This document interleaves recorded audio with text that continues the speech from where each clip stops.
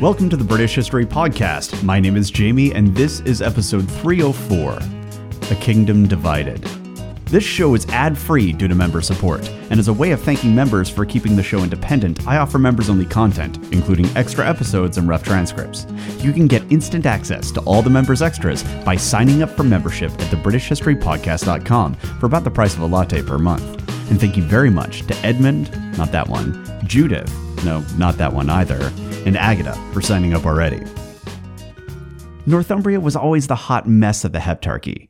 I mean, there were a few exceptions where they managed to pull it together long enough to produce something important, like Bede, or when Leeds United won the premiership in 91. But generally, it's a bit of a shit show, sort of like Leeds United.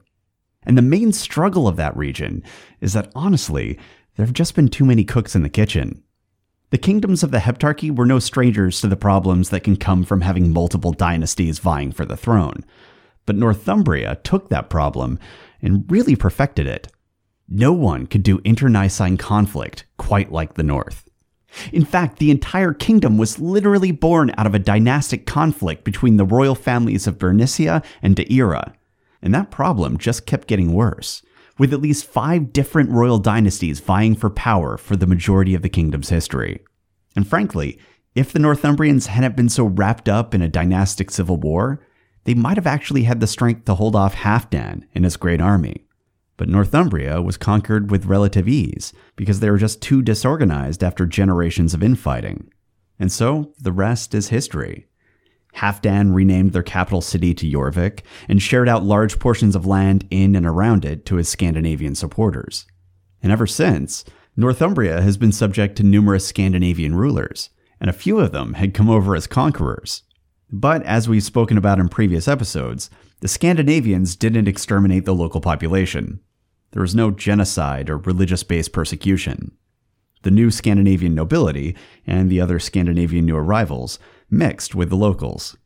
And that meant that the old Northumbrian dynasties, the ones that had spent literally centuries honing their skills at backstabbing, were still there.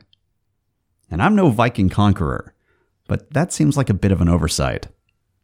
And sure enough, we keep finding lords with suspiciously English-sounding names that appear in the witness lists. And one of those lords was named Oswulf. In 946, the same year when Edred was crowned King of England, Oswulf appeared in a Northumbrian charter as the High Reeve. You might be wondering what a High Reeve is. I mean, we've talked about reeves, but not high reeves.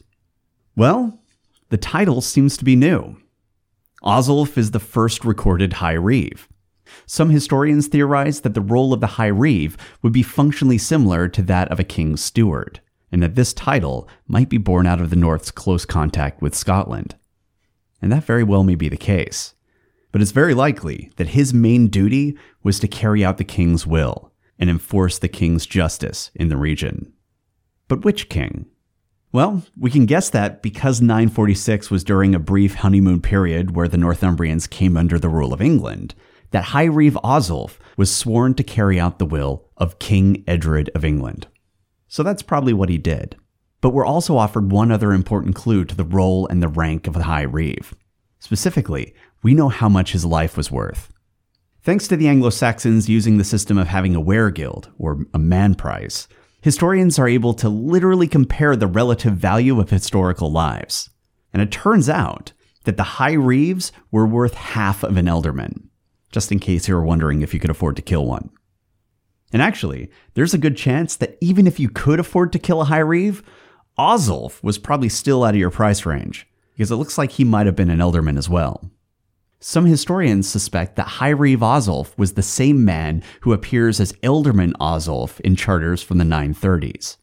And that argument makes sense, because you wouldn't expect the Northumbrians to elevate some random peasant to this very fancy-sounding new title. But what's clear here is that Oswulf was a power player in Northumbrian politics.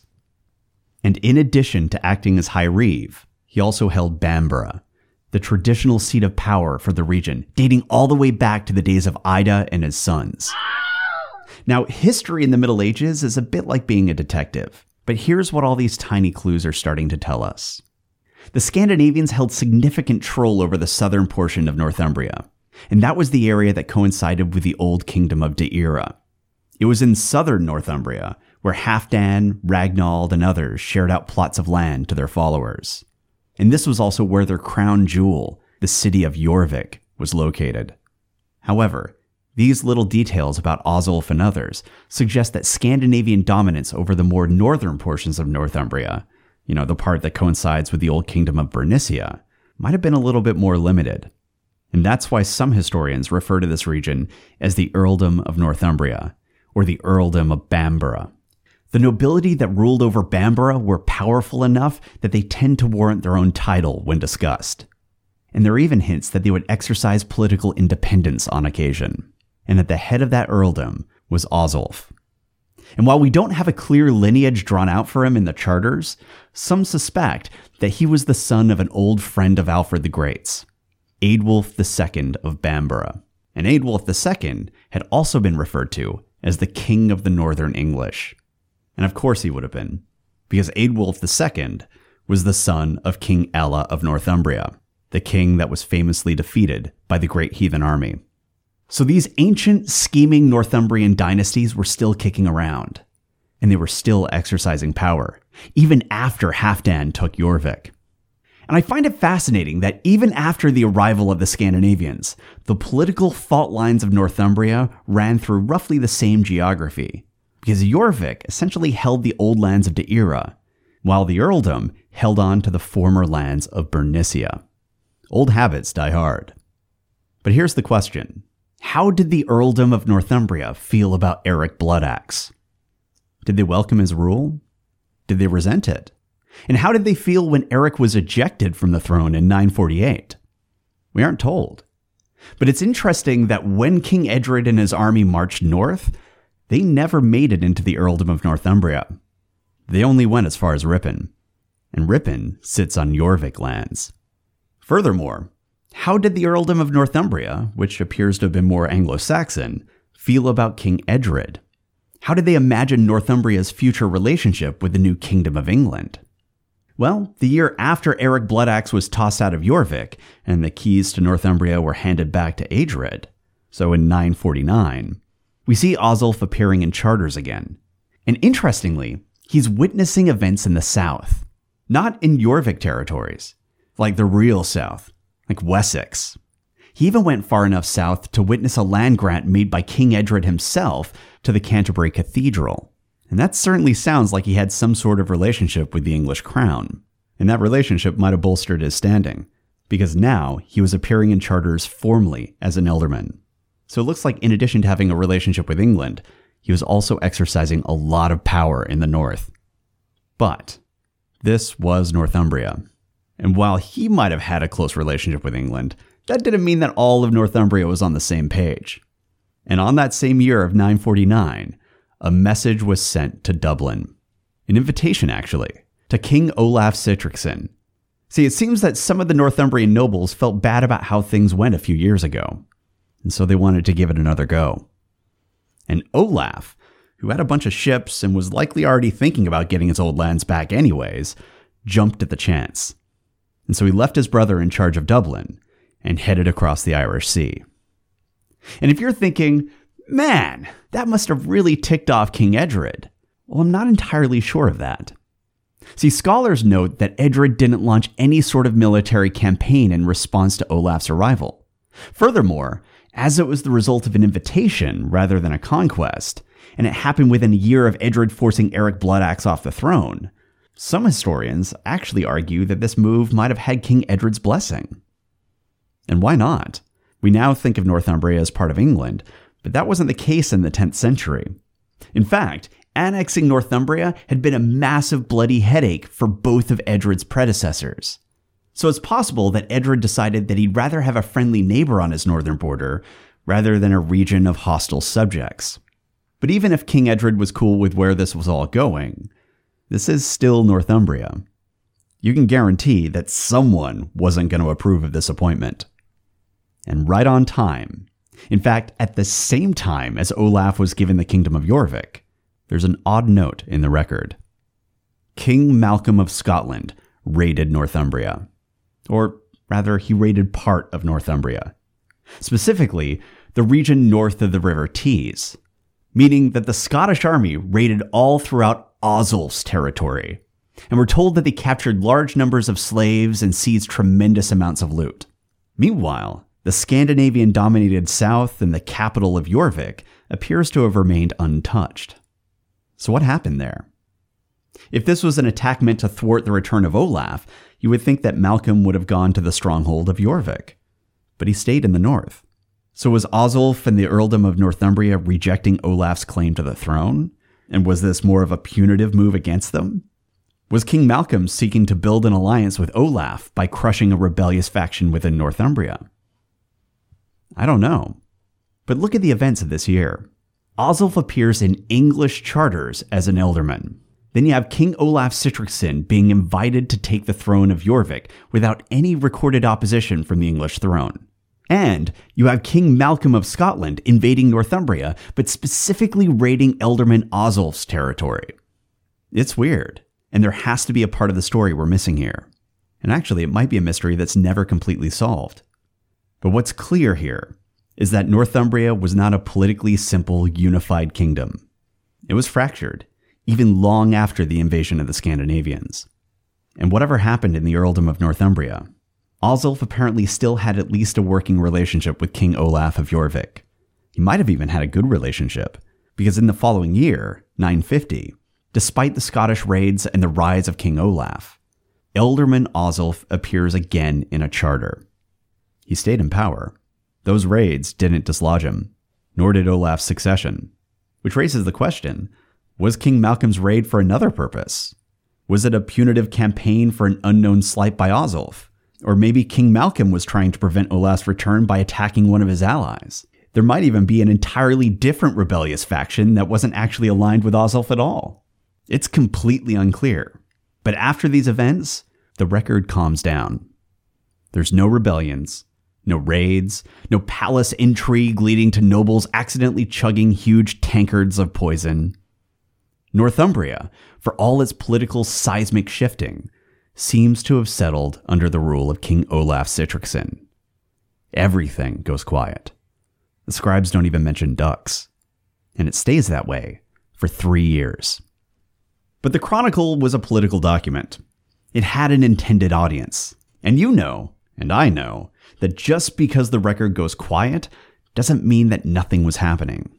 It just means that whatever was happening was taking place off camera. And it turns out that secret talks were being held. Talks about Olaf. It's an age-old story, right? You break up with someone, then after some time has passed, you start remembering the good times. And you start missing those good times. So you start talking with your ex. And after some time, you decide to give it another shot and get back together.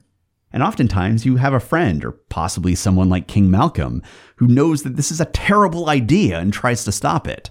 But they don't, because you're convinced that they don't know your ex like you do. And things are different now. Your ex has really grown in your time apart, and so have you. And things are good. At first. But then you start noticing all those little things you've forgotten about. Things that led you to break up in the first place. And God, they're annoying. So damn annoying. How did you forget how annoying they are? And because Northumbria was the bloodiest rom-com of all time, right on cue, some of the Northumbrians were starting to remember why they broke up with Olaf in the first place. And it didn't help that Olaf was also starting to look weak. Part of what made him such a powerhouse was his control of Dublin and large parts of Ireland. And when he came to Jorvik, he left his brother in charge of Dublin, which ensured that he still had a lot of clout, and he could pull on it if he needed it. But funny story, his brother had died recently, and at the same time, his Irish enemies began consolidating power, thus endangering the future of Dublin. And that meant that it was doubtful that the Dublin Norse could spare the manpower necessary to support Olaf's ambitions in Jorvik. Which was bad news for Olaf, especially since the Northumbrian nobles were getting back in contact with another ex, Eric Bloodaxe. You see, suddenly, Eric seemed like he was a pretty good listener. His time in exile seems to have changed him. He's really grown as a person, and so had the Northumbrian nobles. And it didn't work before, but that's because they weren't ready yet. But this time it was going to work. And the Northumbrian nobles were getting butterflies in their stomachs just at the thought of Eric. And if there's one thing that's true about the Northumbrian nobles, it's that they're romantics at heart, and they always trust those butterflies. Especially when even their archbishop starts getting them.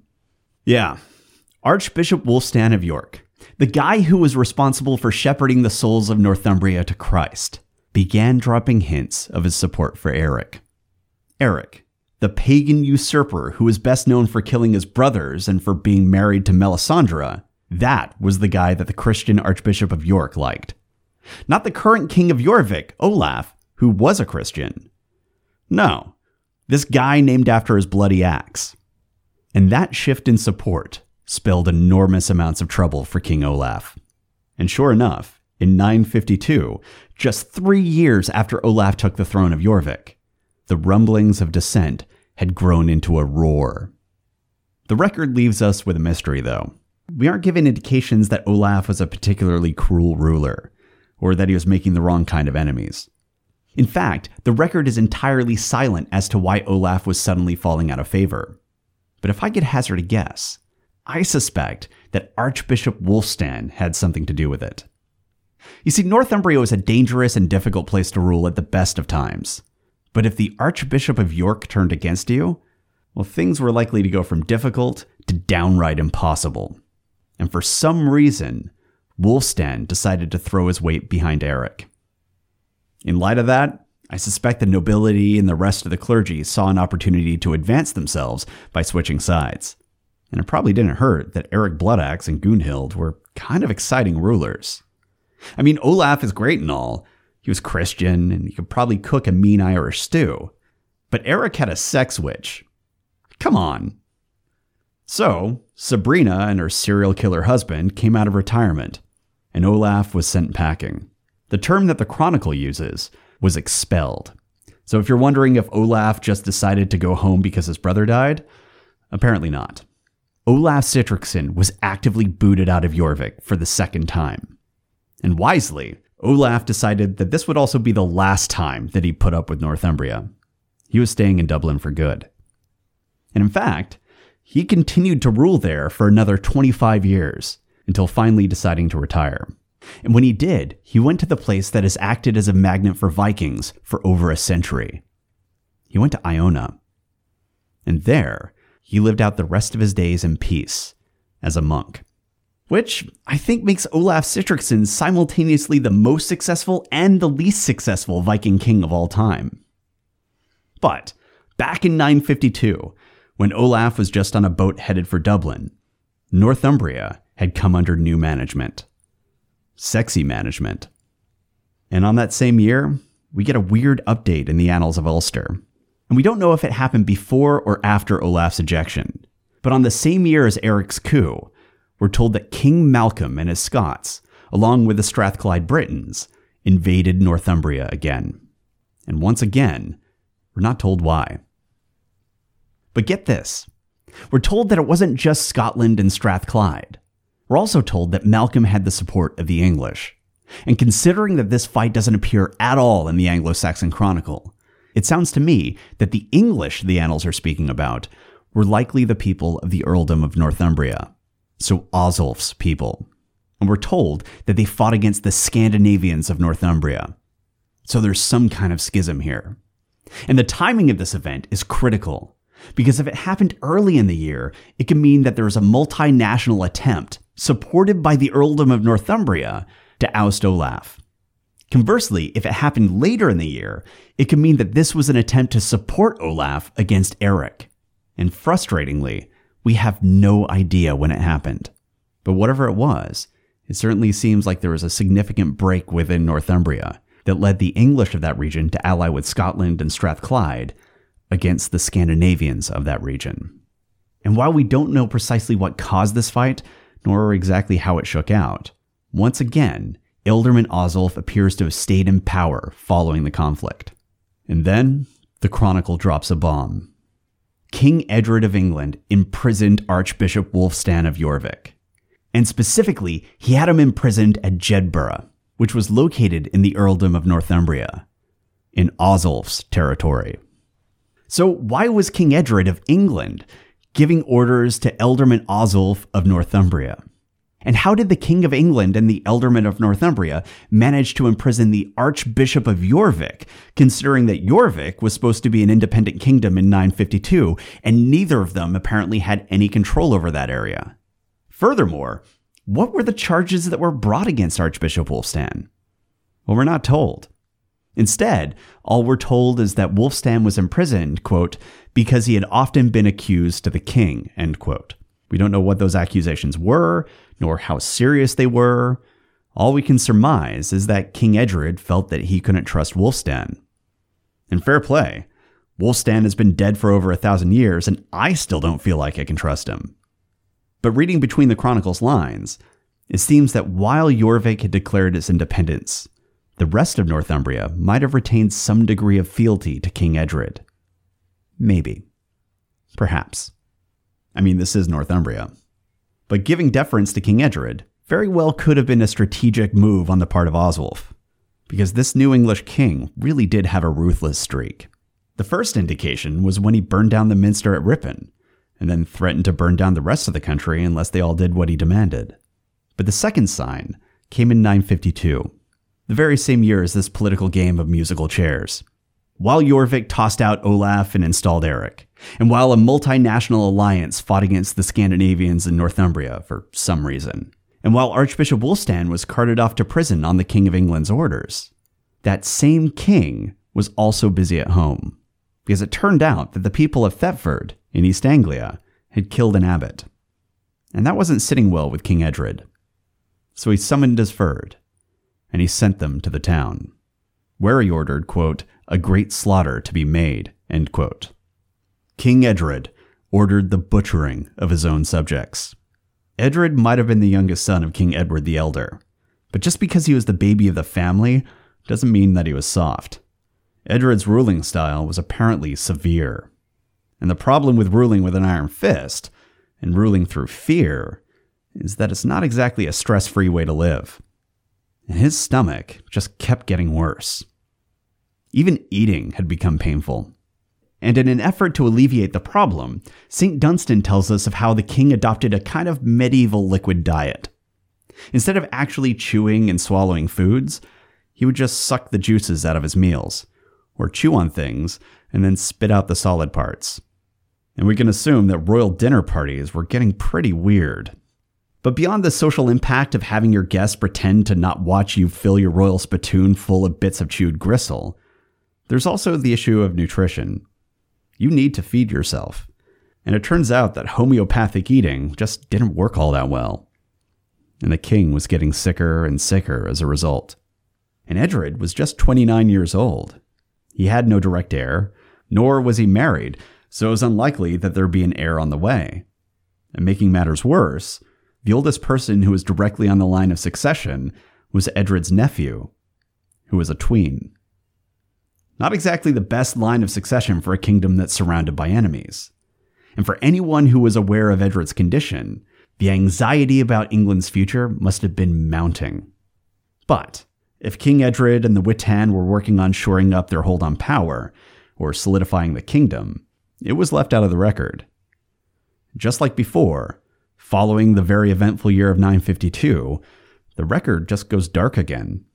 If King Edred, King Malcolm, or King Eric were up to anything, we're not told about it. Apparently, it was just a couple years of really weird dinner parties in the south, and I assume sexy poison parties in Jorvik, and then whatever Malcolm liked to do in Scotland. Haggis tossing? Is that a thing? But when the record starts up in 954, things were apparently already in motion in Jorvik. Because you know how it goes. You get back together with your ex, and at first it's all hot sex witches. But after a little bit, you start to notice those things that you've forgotten about. Things that led you to break up in the first place. Like Gunhild's habit of poisoning her enemies, and Eric's enthusiasm for killing his rivals with an axe. And apparently, it was pretty bad, because even in the fan service that we get out of the sagas, we are still given hints at the brutality of their rule. We're told about how they engaged in bitter reprisals against anyone who turned against him during his first reign as King of Jorvik. And that totally sounds like something the brother-slaying dynamic duo would do. Especially considering that this sort of tyrannical behavior is exactly what got them kicked out of Norway in the first place. But that being said, this enemies list wasn't going to kill itself. And in the silent portion of the record, it seems like the Axeman and the Supreme were pretty busy, because by the time we get to 954, things in Northumbria were at a fever pitch. And here's a critical bit of information about the last few years and the numerous succession crises that had taken place in Northumbria. As far as Scandinavian leadership in Jorvik was concerned, Eric Bloodaxe was their only option. King Olaf was in Dublin, and after the way that Northumbria had behaved in 952, he wasn't coming back. And there weren't any other nearby Scandinavian nobles who had clear claims to the kingdom of Jorvik. Eric was it, and if Eric didn't reign as king, the chances that Jorvik would be annexed by England were pretty much 100%. So whatever Eric and Gunhild were doing must have been pretty bad to lead the Northumbrians to start to turn against them. And the rumors of how discontent the nobility were becoming must have been significant, because Gunhild was sent abroad, along with at least some of her sons. Only Eric and his supporters remained, and he gathered them together, and he headed north, along the old Roman road between York and Carlisle. And we don't know precisely why he went north, but some historians theorize that rather than this being a sign that he was abandoning his throne, Eric Bloodaxe was leading an army over the Tees specifically to assert control over Ealdorman Oswulf and his lands. And that is plausible, considering Oswulf's recent actions against the Archbishop of York, which he took on behalf of King Edred. And actually, Roger of Wendover tells us that Ealdorman Oswulf of Bamborough betrayed Eric. And considering that the Earldom of Northumbria was roughly the same size as Jorvik, Oswulf and his warriors very well could have posed an existential threat to Eric's reign, even without any support from King Edred. To me, that seems sufficient to inspire a march north. And that is what Eric did, alongside his brother and at least one of his sons. The trouble, though, is that Eric had made a lot of enemies. Shocking, I know. And according to Simeon of Durham, one of those enemies was Maccus Olafsson. Now, Simeon doesn't tell us precisely which Olaf Maccus was the son of, but it's likely that he was either the son of Olaf Sihtricsson or the son of Olaf Guthrason. Meaning that, considering how Eric came to power, Maccus must have had quite the blood feud, and Ealdorman Oswulf was in a unique situation. He knew how to contact Maccus, and he also knew exactly where Eric was. So, he told Maccus how to find Bloodaxe, and let nature take its course. We're told that, quote, in a lonely spot called Stainmore, end quote, which was near the border of Oswulf's lands, Maccus and his band ambushed Eric and his men, and in the ensuing chaos of battle, Eric was slain by Maccus himself.